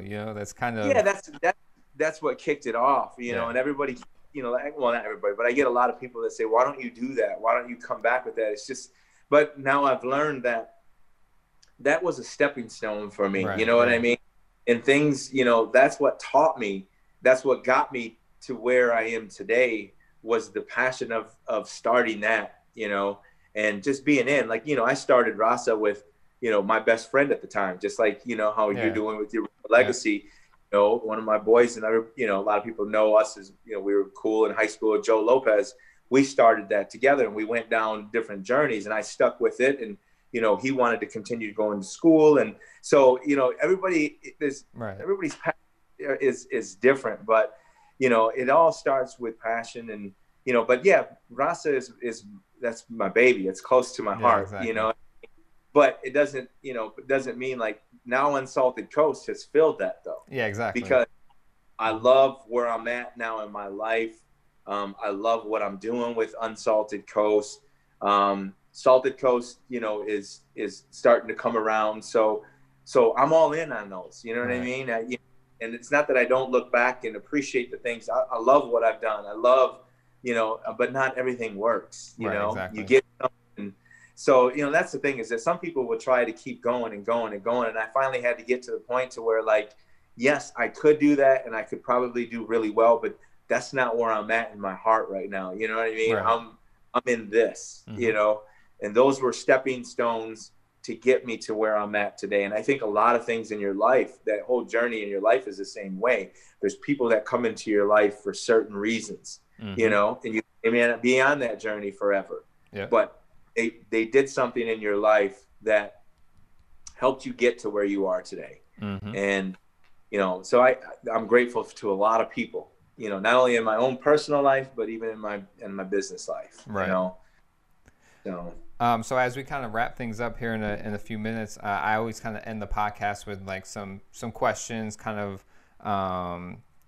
of use kind of like this 3 same questions. So the first one kind of is basically your last 9 to 5. So would you consider Mecca as kind of like your last kind of, I guess, working for somebody job, or was that still almost like an independent job? That was an independent job. I mean, I worked for, you have a national, you have a sales manager, and with Mecca, I'll just be frank with you. My last 9 to 5 job goes back to my early 20s, and I was working for General Motors. Oh, wow. You were working at GM? Yeah, I got in there in my early 20s while I was still doing Rasa. And, it's so funny because I still remember the people coming up to me. These were guys that were in their 30s. I'm in my early 20s. These guys are in their mid 30s. They used to call me Raza. Hey, Raza, all the time. So Raza is my nickname. Yeah. And here's the funny thing is that I would be working on the line, and in between breaks, I would be trying to work on my business plan. Yeah. What's my strategy? So they used to see me doing this all the time. And, they'd always be playing, during breaks, you play ping pong, you do whatever. That's what you do in the plane, Right. And so they'd always, Raza, what are you working on? I said, I'm trying to come up with this, a plan, a business plan for next year, a budget, strategy, whatever. And then I always used to hear from them, it's like, man, what are you doing? Like, why are you here? And I'm like, what do you mean? And they're like, dude, this isn't you. This isn't, and one day 3 guys came up, and they were all in their early 30s. They come up and they said, Raza, we're here. We want to tell you, like, you need to get out of here, man. And I said, what do you mean? And they said, you need to get out of this plant because this is not who you are. Right. What's going to happen is that, you're going to make decent money. You're going to go out and you're going to get, you're going to go, buy a house, get a car. And next thing you know, you're not going to fulfill that vision that you have. We can't sit here and allow you, watch you every day doing this stuff to be here. And so, we're just telling you, you need to get out, while you're still young and you can do it. And, I remember that. And it was crazy because I did. I just, one day I packed everything up and, I told the General Motors, my supervisor at the time, I was like, I want to take a leave of absence. And they're like, how long? I said, at least 3 to, if I can get 3 months, I want 3 to 4 months. And I went to California, stayed with my brother. And, I was trying to do things out there in Sacramento, California. And, it got tough, and I ain't gonna lie, cause it got so tough, man, because I couldn't get things going. We were doing festivals out there and selling directly to consumer, making money, but it wasn't an everyday thing. So there was, days and months or, weeks that would go by where there was, we weren't selling product. And so I was like, man, what am I going to do? So, we ended up coming back to Michigan and, I ain't gonna lie. I tail between my legs, I went into General Motors and I said, hey, you know what? I'd like to see if I can get my job back. And they're like, the union reps at the time were like, hey, just go in. Just they ain't gonna know, until they catch up with you. So I was working in there for about a week. I got paid, and I was still trying to figure out. I knew I didn't want to be in the plant, but I knew I needed to make some money. Like, let me make some quick money for about another 6 months, and then I'll. And they ended up catching up to me, and they came around. They're like, dude, didn't you take a leave of absence? Like, what, didn't you like get Yeah. out of the plan? You know, and I did. And, you know, at that point it was okay. Like, you know, and I said, yeah, I did. And so it was one of me trying to pull a fast one, trying to Right. get back into making fast money. But Mm-hmm. that was it though. You know, when I walked out of there, I left, and, you know, I never looked back, because it's not really what I wanted to do. It's not what was burning inside me, you know? Mm-hmm. So, but that works for some people, you know, that I'm grateful, because that's, you know, my mom and my stepdad, you know, they worked in the plant. I have family, and, you know, and that is for some people, but it just wasn't for me. You know what I mean? I didn't want to do that. I wanted to do my own thing. So, man, that goes back to, you're talking in the 90s, dude, when, Mm-hmm. you know, that was my last real 9 to 5, because even when I was working with Mecca, I mean, I'm in Chicago, and, you know, mind you, they paid for a loft for me. That was my office. And there's a few people that came from Michigan to visit. Mm-hmm. And when they walked into my office was a loft in a brick building. Yeah. And it was Mecca everything. I had Mecca, you know, they laid it out for me. Mm-hmm. So, you know, you're in your, you know, mid-20s, you know, mid-20s and late 20s, and you're in Chicago downtown, and you have this, you know, beautiful office. It's a loft, and you have your own computer. And I mean, it's just, at the time, you have your own computer. You have your own, like, office, you know, and I was there every day. And so I call my appointments, and, you know, make appointments with my retailers. They come in and sit down, and I'd give presentations out of my office. So, you know, that was just a great time. I just, you know, was thinking about this stuff. Yeah. You know what I mean? It's so, but even then, my point being with that is that nobody, I was my own boss. Like, you know what I mean? My sales manager was in New York.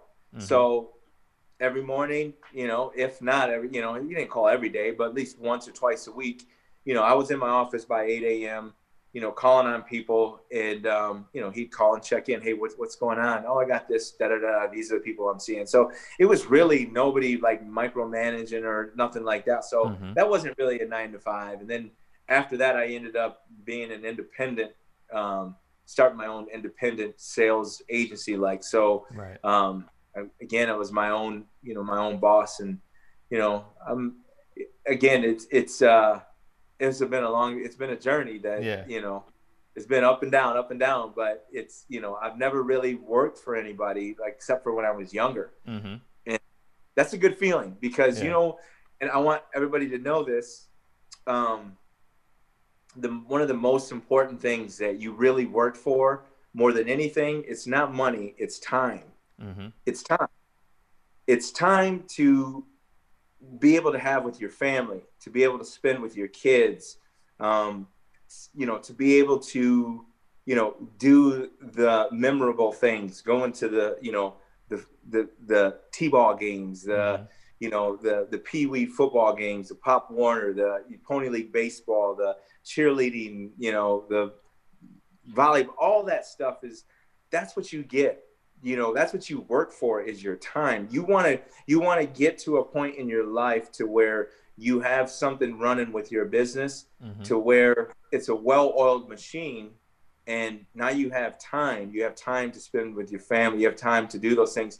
And one of the things that, you know, I appreciate and I'm grateful for is that I've had time to see all of, you know, like my daughter Aja, I've had time to see her grow and to be a part of that, because I made my own hours. You know what I mean?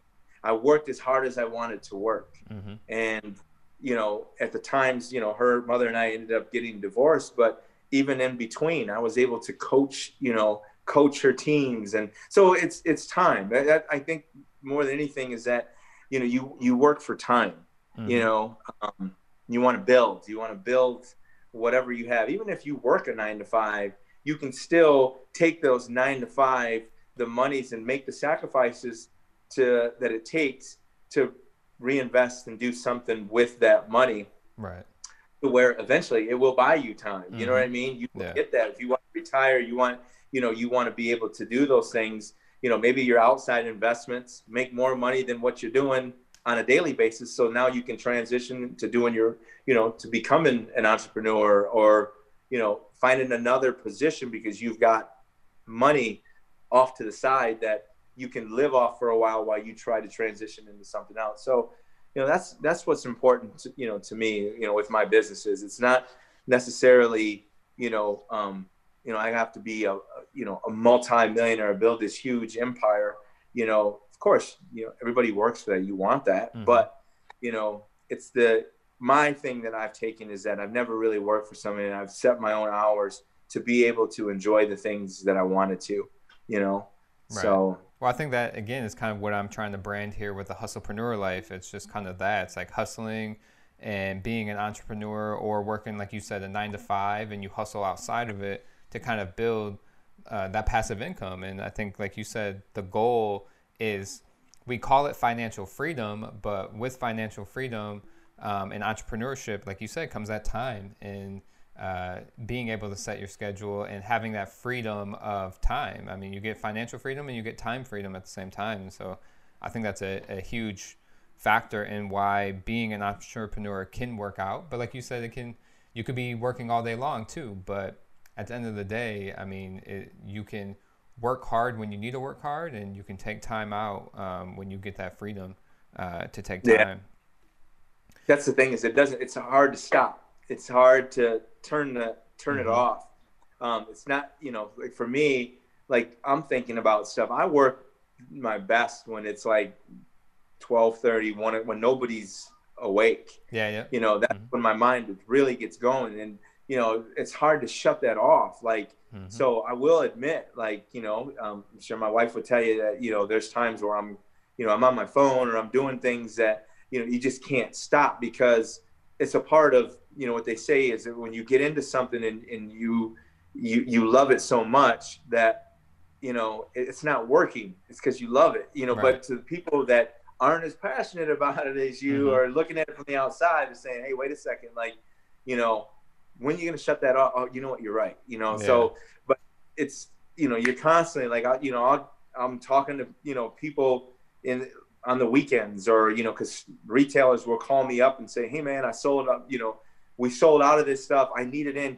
And they'll call me instead of calling the sales rep. And I'm like, cause they know that I own the brand. So they want me to give them that extra, make sure you get this out Monday morning. Right. I'm like, well, why don't you can call the sales rep, man. And they're like, no, I know that you're going to get it done. It's just like, it doesn't stop. You know what I mean? Yeah. So, but that's one of the downsides, and it's not a downside, but it's like, you want to be able to turn things off. And what's the pros and cons? Yeah, there's pros and cons to everything, like, one of the things that I remember when I was working at GM early on, that, you go in and once you come out, you shut it off. Right. Exactly. Like, yeah. It's over. You don't think about it. My mind is constantly going to the point to where it's, it's like, man, like, how do you shut? So, you run, I exercise, I try to do the things that are going to chill me out. You know what I mean? Yeah. So, well, you kind of spoke about running and stuff. Do you have any resources when it comes to business? Like, do you lean on anything your experience? You've already learned a lot, but even, I guess, along your journey, like you said, back then there wasn't as much of the internet or social media and stuff you could lean on. But what are some resources that you lean to? Is it Google, YouTube? Do you lean to people to kind of, if you have questions or you kind of run into issues? And again, maybe it's not so much now because you are so experienced, but kind of along the way, what did you lean on as far as maybe like top 3 resources, for learning? Obviously, yeah. Well, now we have, this day and age, of the internet, so, and I still, obviously I refer back to that. I'm still learning things that, I was in a little class yesterday, just learning more about Facebook advertising. Yep.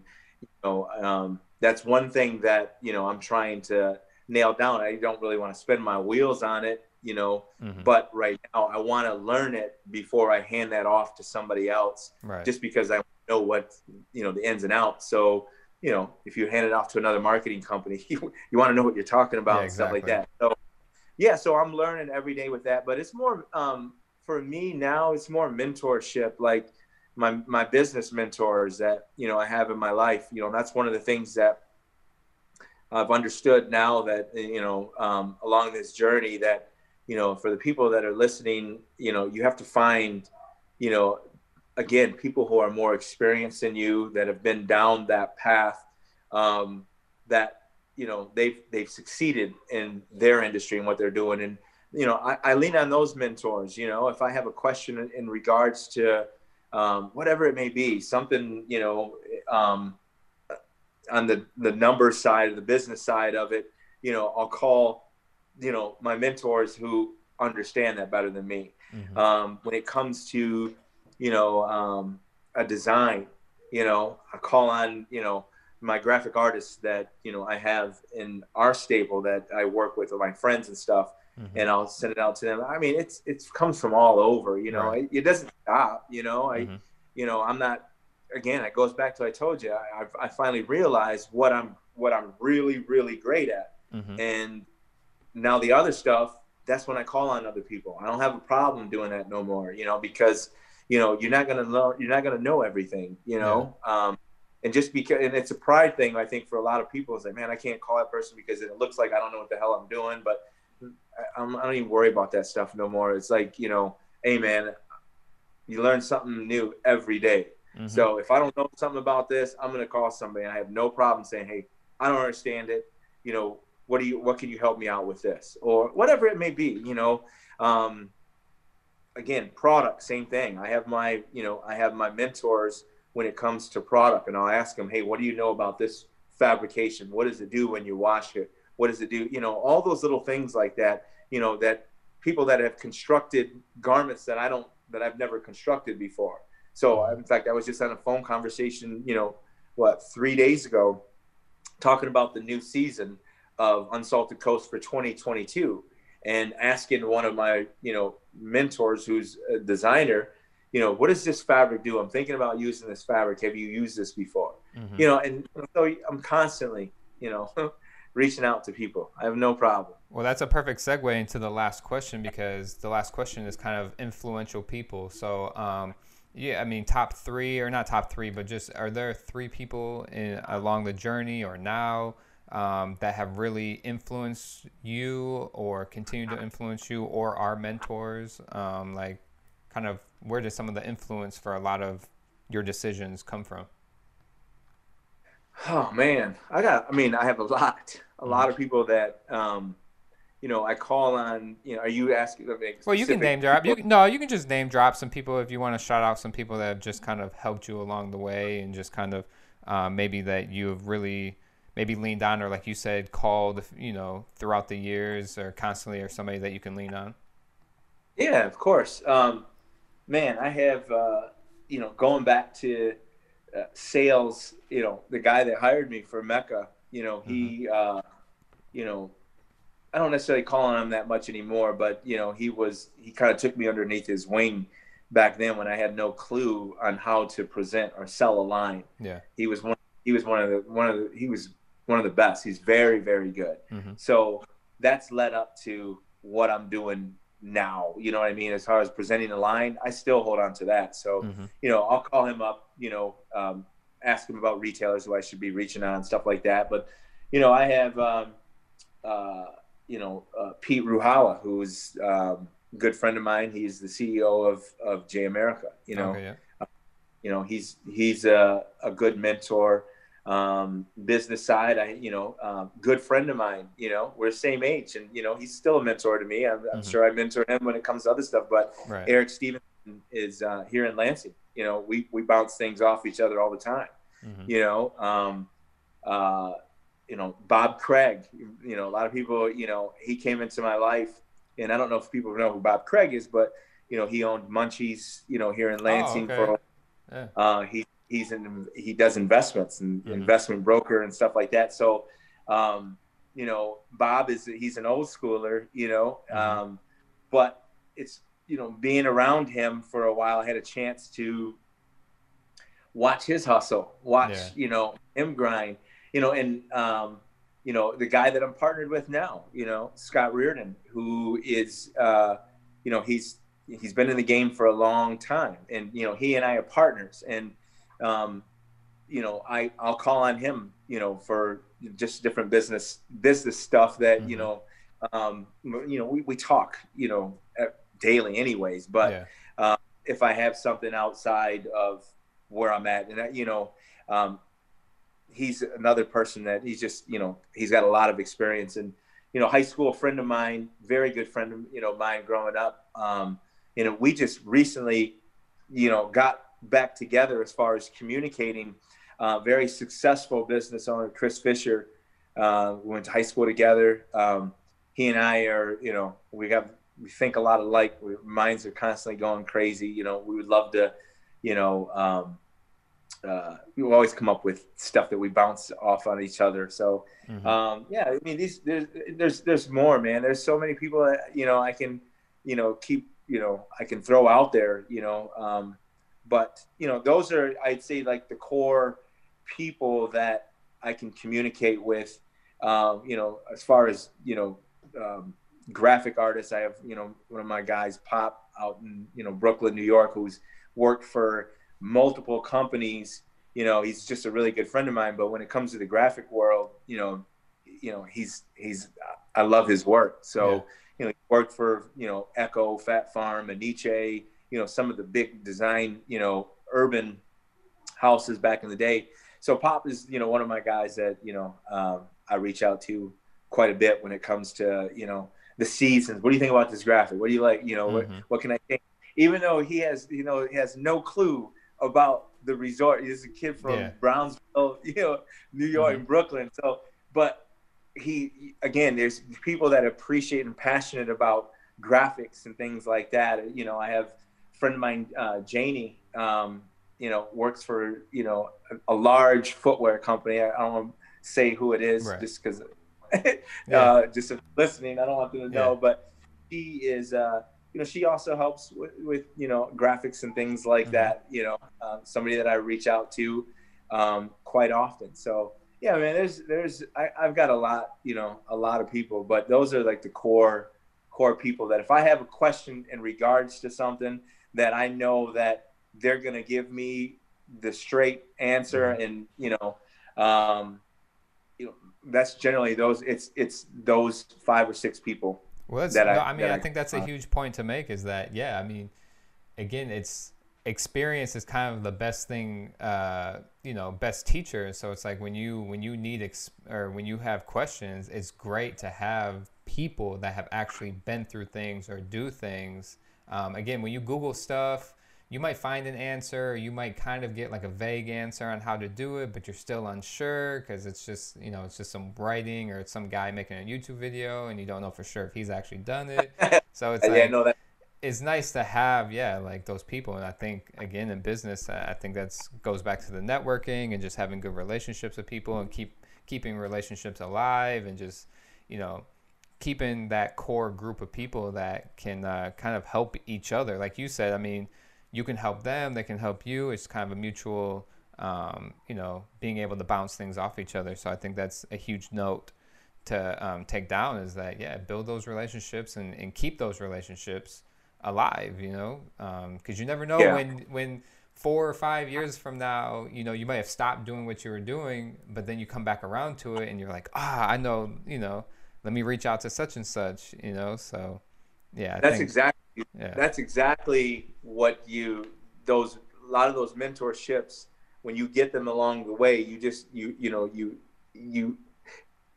utilize them the best way that you can, you know, and you know, you just never know. There's some, you know, they see what you're doing, a lot of your business mentors, and a lot of them will just say, hey, you know what, you know, I want to get in on this, you know, I want to help, let me get in on this, you know. And so, and they also come in that way as well. Like they see something that you're doing, they're like, man, that can make some money, Rob. Like, you know, let me get in on this thing. So, and I've done that. I've partnered. My mentors that I'm telling you about, I've partnered with them down the road. You know, I've been partners with all of them. You know what I mean? In some way, some form, you know, we partnered on things, you know, together. But we still maintain that relationship to where, you never know. They may have something that, I might want to get into, or, and that's why you have them there, Right. or it works hand in hand, so that's the key, man. And I didn't have that in the beginning when I was younger, but you find those people like, again, you can call on me anytime, that I'm a mentor you when it comes to any questions that you have. I have people call me, or they'll email me, text me, and I try to make sure that I get back with everybody, because I know that I am that person. I was that person, right. And I still am, just like anybody else. Anybody that is even successful now, they have their mentors. Exactly. Everybody does. You have to have that. You know where I got that from? I got that from Damon John. Yeah. Well, I'm actually reading his book right now, Brand from Within, or Brand Within. It's one of the first books he came out with, but it's because obviously I'm trying to build brands. The Hustlepreneur Life is essentially a brand I'm trying to build. It's a podcast brand, but it's a motivational brand. It's a success brand. I'm just trying to brand it under that umbrella, and I think it's a perfect book. My wife had bought it for me, like, I don't know, 5 years ago, because obviously I was involved with Royal Legacy, and I just haven't. I'm getting better at reading. I haven't been reading books as much as I should. And it's just cool. I've had it around, and this year I made a choice. Like, I need to start reading it, because Damon John is obviously fashion, FUBU. So I kind of like him to begin with, Shark Tank, and so it's just a good book that I'm gonna start reading. But I think Damon John has always been a good kind of person to pay attention to, especially for people like us, me and you, that like fashion and stuff. He's a good one too. Business and all that. I've got. Here's a story, because, when I was coming up working with Mecca and G Unit, and, you have a chance to work with Jay-Z and 50 Cent and, Mark Echo, all these people, and you really, you're around them. There's something that they all have that, again, it goes back to what right. Nate Burleson said with Lion Blood. You have to have something in you extra that makes you get to that next level. And I remember being at the Magic Trade Show in Vegas and watching FUBU's booth, being there. And, because when you're there and you're in these brands, you go to the same parties, right. After the parties, after the trade show, and, so you're all hanging out with each other's, and you all have mutual friends. And so you get introduced to people. And I was introduced to Damon when FUBU was getting to its height. It was at a party, a FUBU party. So we had, some of his sales reps introduced me to him. I had a chance to meet him, but I walked by their booth. This was as they were growing. And I watch him now on TV, obviously. Yeah. And then you watch him in going back to the 90s, or, when FUBU was starting to really take off towards the end of the 90s, early 2000s. Man, that dude was, he was a beast. Like, you watch him in his booth. I remember in one particular instance, or one time he received samples into the show. And I remember this vividly. He opened the samples up, and I was standing outside the booth. I was watching him. He opened the samples up. He got the samples, and he was looking at them, and he just went off. He went off on everybody, like, in the booth. Like, and mind you, now they have retailers all wrapped around that are, they're showing. At that time, FUBU was, they were showing they were doing stadium seating, showing their line, to the retailers. And he just started, like, yelling at his partners. You know what I mean? Like, just to the point to where I was like, God, dog, this dude is like, crazy. Like, but he showed his passion. He was pissed because the sample didn't come out the way that he wanted it to. And watching that, but he got his respect though. But you watch where he came from to where his journey, his path, and where he's grown in today. And now you see him in his suits and he's, but he wasn't that dude. Like, I mean, you remember him back then. He's hip hop, man. He came from hip-hop, little dude from Queens, and he was a pit bull. But that mentality got him to where he is now. And so you see that, and you try to take all that, all those little things in, but it's speaking of Damon, I wanted to tell you that story because it was a good story, because you see him now and you're like, damn, that pit bull mentality got him to where he is today, Yep. and you watch him now and, he's a whole nother person. He's writing books, he's doing seminars, and, it's good to see somebody, to grow and to become extremely successful like that. All right, man. Well, I really appreciate you being on. We'll kind of wrap things up with you plugging kind of what you got going on, which, like you kind of mentioned, I'm going to pull up on the screen, Unsalted Coast. So, yeah, just kind of plug away kind of where they can find it, like what's, kind of what you have with that. Okay. Well, first of all, I want to thank you for having me, Dylan. I really appreciate it. I don't know if this went longer than what we had planned, but it's all good, man. That's the great thing about a podcast. It just it goes where it goes. But it's all I can definitely talk. Yeah, I can talk. No, let's put it that way. It was all productive. But, I think overall I wanted you to see like the journey of the timeline of where I got to where I am today, and with Unsalted Coast, I have Unsalted Coast and Salted Coast that I'm working on right now. Unsalted Coast. What's crazy is there's really hardly anybody in the East Lansing area that's carrying it. It's all, if you go to St. Joe, Michigan, all the way up around to Alpena, all through the middle part, all these outfitter retailer stores, a lot of them are carrying it. In Saugatuck, Michigan, we have Land Sharks.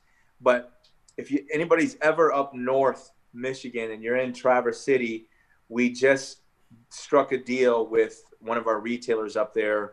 Name of the store is called Robert Frost. It's downtown Traverse City. We're doing a in-store concept with them where we got about 600 square feet carved out of their store. That's all Unsalted Coast. And we have a sign actually going up on the outside of their store.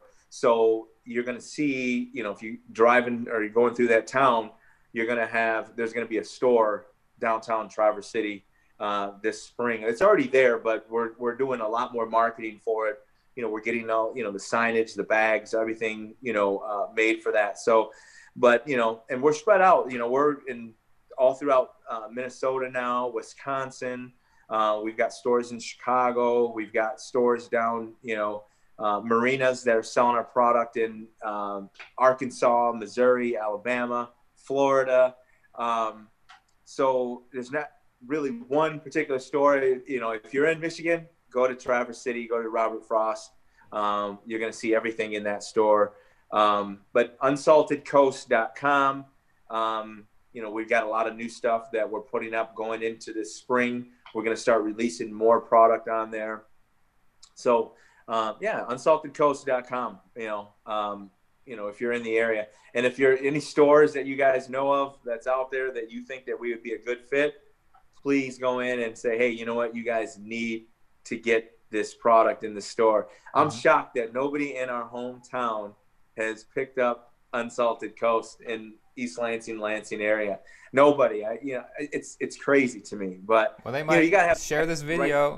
Share this YouTube. It's gonna be YouTube. It's gonna have the audio podcast. You know who I think would be a great fit for us in our hometown would be Playmakers. Okay. I think it'd be a great fit. But anybody else who's watching it outside of this area, definitely go into your stores asking for it and have them reach out to us. And how do they reach out? Is it like, how do retailers reach out? You can. I'm just gonna drop my email address. Okay. My national sales manager. Obviously he's out there. He's selling for us. But anybody who's watching this podcast, if you need any questions, anything I can help out with, or any advice, you can reach me at Robert M. At unsaltedcoast.com. All right. Robert M. From Montalvo. So Robert M. at unsaltedcoast.com. And I'll put everything in the bio too. So I'll put your email. I'll put links to the website and everything too. So people can link to you and check it out. But again, man, I really appreciate you being on. Again, and I know we got some stuff kind of hopefully working on this year also. So I think it's cool, like you said, to be able to kind of start partnerships or start working actually with your mentors, or somebody that you've kind of looked up to or kind of gotten a lot of inspiration from. So it's cool for me to kind of come full circle after, like you said, I met you like 12 years ago, and now we're kind of, to a point where it's like we have a potential to kind of partner up. So it's kind of cool. Absolutely. I told you, I wanted to reach out to you because you remind me a lot of myself when I was, getting into the industry. Yeah. So yeah, of course I wanted to, see if there's a way that, I can bring into this thing and, so you can learn more. So, this might be your 5 steps back, Dylan. Right, exactly. Move 10 steps forward. But, so, man, I look forward to 2021. I know everybody does. I think 2020 was what it was. It was ups, it was downs, it was learning. So, I mean, I wish you obviously the best in 2021. Everybody check out Unsalted Coast for sure. Especially when you get Salted Coast, the website up and stuff like that, the IG. Oh yeah, is the IG for, you got socials for Unsalted Coast too? Is it just? Yeah. It's just Unsalted Coast. Same thing with our Facebook page, Unsalted Coast. So, cool, but man. yeah, it's we're still grinding. You know what I mean? It's still, but it's definitely paying off. Like I said, 17 states now. We're in 17 states, so it's good. And you seem happy, man. So I think that's to me, I've always said success. I'm excited about it, man. Success equals happiness, man. Well, because it's, with everything going on in 2020, we lost some people along the way, in our family. And it's just, I don't know, you're looking forward to something. So there was good things that happened with Unsalted Coast during a pandemic. And it's just crap, it's not a very good year. But there was a lot of growth for us that happened for Unsalted Coast. So, I can't wait. I'm looking forward to 2021, man. And there's going to be some good things, so we want to get you involved some way with this stuff. So we got that coming up. Yeah, we'll figure it out, man. But I appreciate it again. Thank you. From one hustlepreneur to another. Again, I appreciate being on. Thank you. Thanks a lot, Dylan. I appreciate it, No man. problem. All right. All right, so that was a great episode. I know it went longer than any other of the podcasts so far, but I think it's great for him to be able to tell his journey and kind of where he's came from. Anybody that's into fashion or clothing or has pursued that before, it's a tough industry to get involved in. Obviously, T-shirts, shirts, all that type of stuff. I mean, it's hard because you have to build a brand around it and build kind of like that want and desire for it. So it's a tough process, and he's learned a lot over his journey, and hopefully you learned a lot from watching the podcast or listening to his story. I really appreciate having him on. Like I said, I appreciate you guys for listening. So if you made it this far, please like and subscribe to the video. It definitely means a lot to me when you're able to do that. Just simply liking the video is great also. It helps get that out there to people and show YouTube that people are enjoying it. So I appreciate you guys for tuning in. This will be, this obviously was episode 7. We'll have episode 8 next week. This is going to be every week process, guys. So please, if there's somebody that you want on, if you say, you want to be into real estate and you want somebody on the podcast that's a realtor, or if there's anything that you want to know about or have somebody on, name drop them, put them in the comments, or put like an industry or a hustle that you want to know more about. So I can really get some people on here that, that you guys want to see. So yeah, let me know. Again, like and subscribe, and appreciate you guys, man. Thank you. Take it easy.